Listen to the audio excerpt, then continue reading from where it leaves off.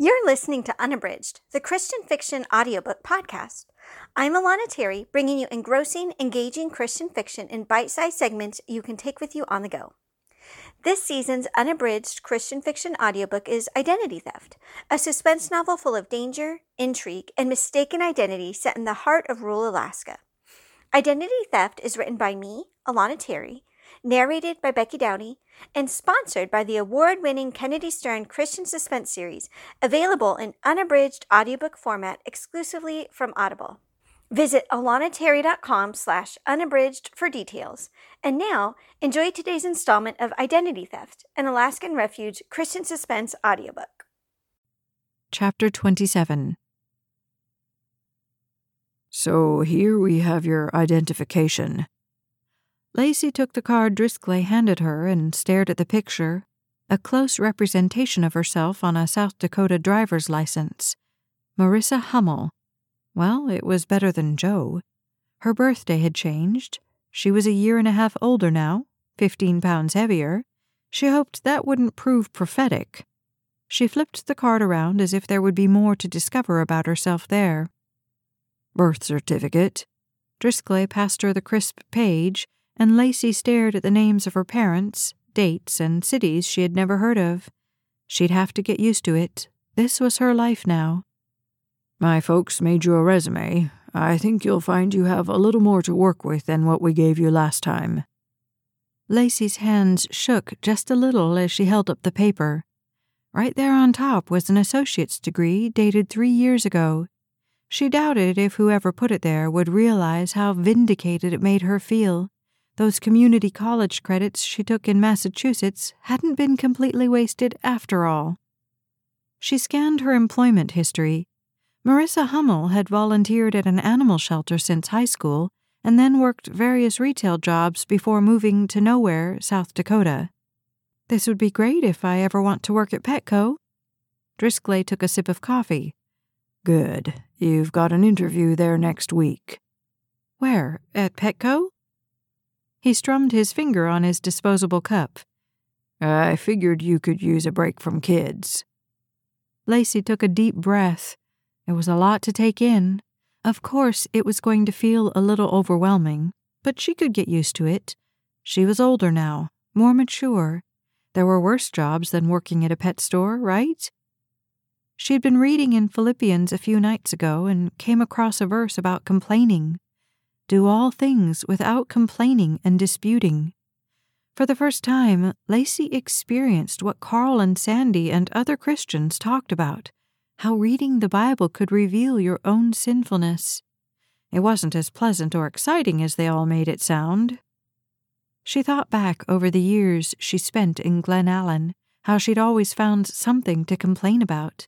The weather, the mosquitoes, the daycare kids. She had grumbled incessantly about Driscoll and the Witness Protection Program, even though they were the ones who kept her alive.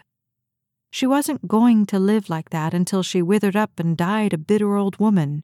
So what if Petco wasn't the future she'd pictured for herself? She couldn't change it. It wouldn't be easy starting over, but she could do it. She hoped. Driscoll handed her the rest of the small file. High school diploma, childhood shots record. Last, he held up an unmarked envelope. What's this? She asked. He cleared his throat. This is something my team and I have decided to leave up to you. She wasn't sure she liked the way he was looking at her.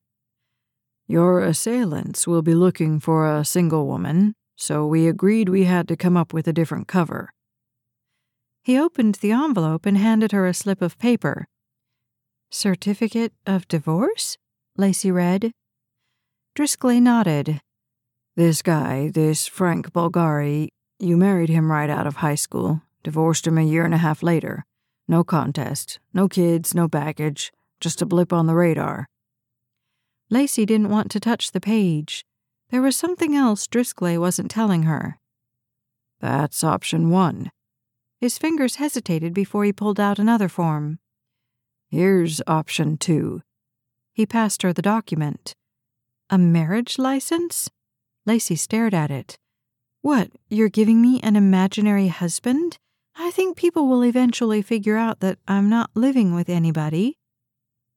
That's why we have a gentleman pre-screened and chosen for the job. Lacey was sure she misheard him. Was this his way of making a joke? Pre-screened?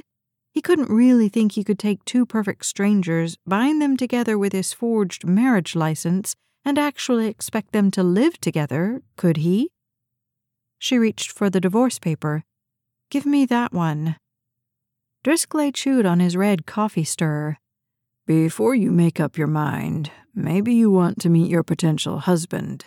He glanced at the document. A certain Hank Murphy. The name sounded like a 60-year-old plumber, not Lacey's idea of a romantic conquest. Mr. Murphy is a gym teacher at a private Christian school. Baseball, football, you name it, he can coach it. Lacey stared at the forged wedding certificate. So you found this guy who's willing to marry a girl he's never met and... It's not quite that simple, Driscoll interrupted.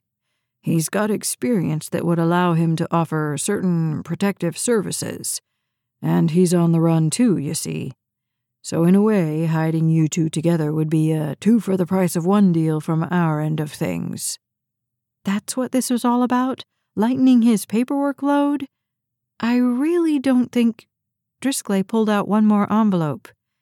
Before you make up your mind, take a look at the file we have on him. She rolled her eyes, but did as he requested. Hank Murphy's portfolio was about like hers. Birth certificate, college diploma, driver's license. She pulled out his identification and squinted at the grainy photo.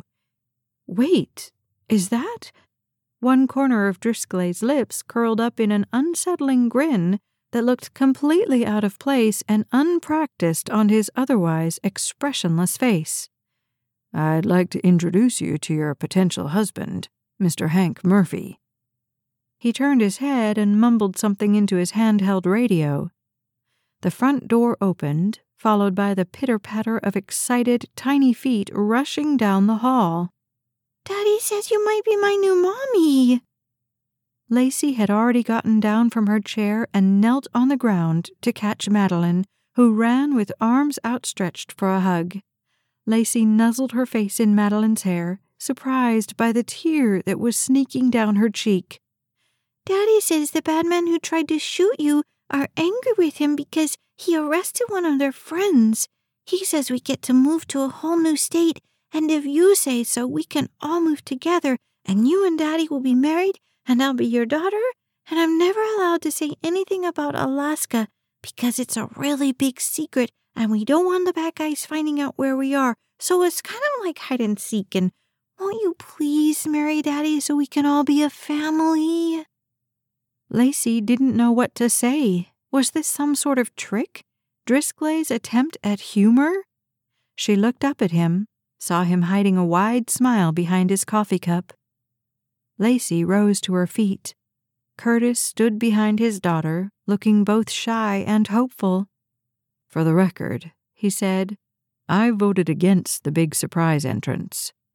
Lacey stared at him, blinked her eyes to make sure all this was really happening. It had to be a dream. He took a step forward. Munchkin and I have to lay low one way or another. He brought his face closer to Lacey's and whispered, We've already gotten 2 death threats, and I caught an intruder lurking around the daycare. The acid in Lacey's stomach curdled. Someone had gone after Madeline? I called Driscoll, told him what was going on. Said I had to leave anyway, so why couldn't I leave with you? Help keep you safe, and get the Munchkin away from all the drama. I guess he thought it was a good idea. Curtis took her hands in his. I don't want to rush anything. If you're not ready, if you need more time to think about it. Outside, a marching band played a slightly off-key rendition of The Stars and Stripes Forever. Curtis shifted his weight and took a small box out of his pocket. But, well, I've already got this ring, and it is the 4th of July. He dropped to one knee and opened the case. Madeline was hanging on his arm, beaming as bright as Alaska's midnight sun. Marissa Hummel, Will you be my wife?" Madeline let go of her dad to wrap her arms around Lacey's leg. "Please," she begged. Lacey didn't know if she was doing more laughing or crying. "Yes," she answered. "Yes, I will." Curtis slipped on the ring. It was a perfect fit. Madeline bounced up and down, clapping her hands. "Goody, goody, goody." Driscoll cleared his throat. "We better get down to business if we want to have you three in South Dakota by tonight." More music from the parade floated by.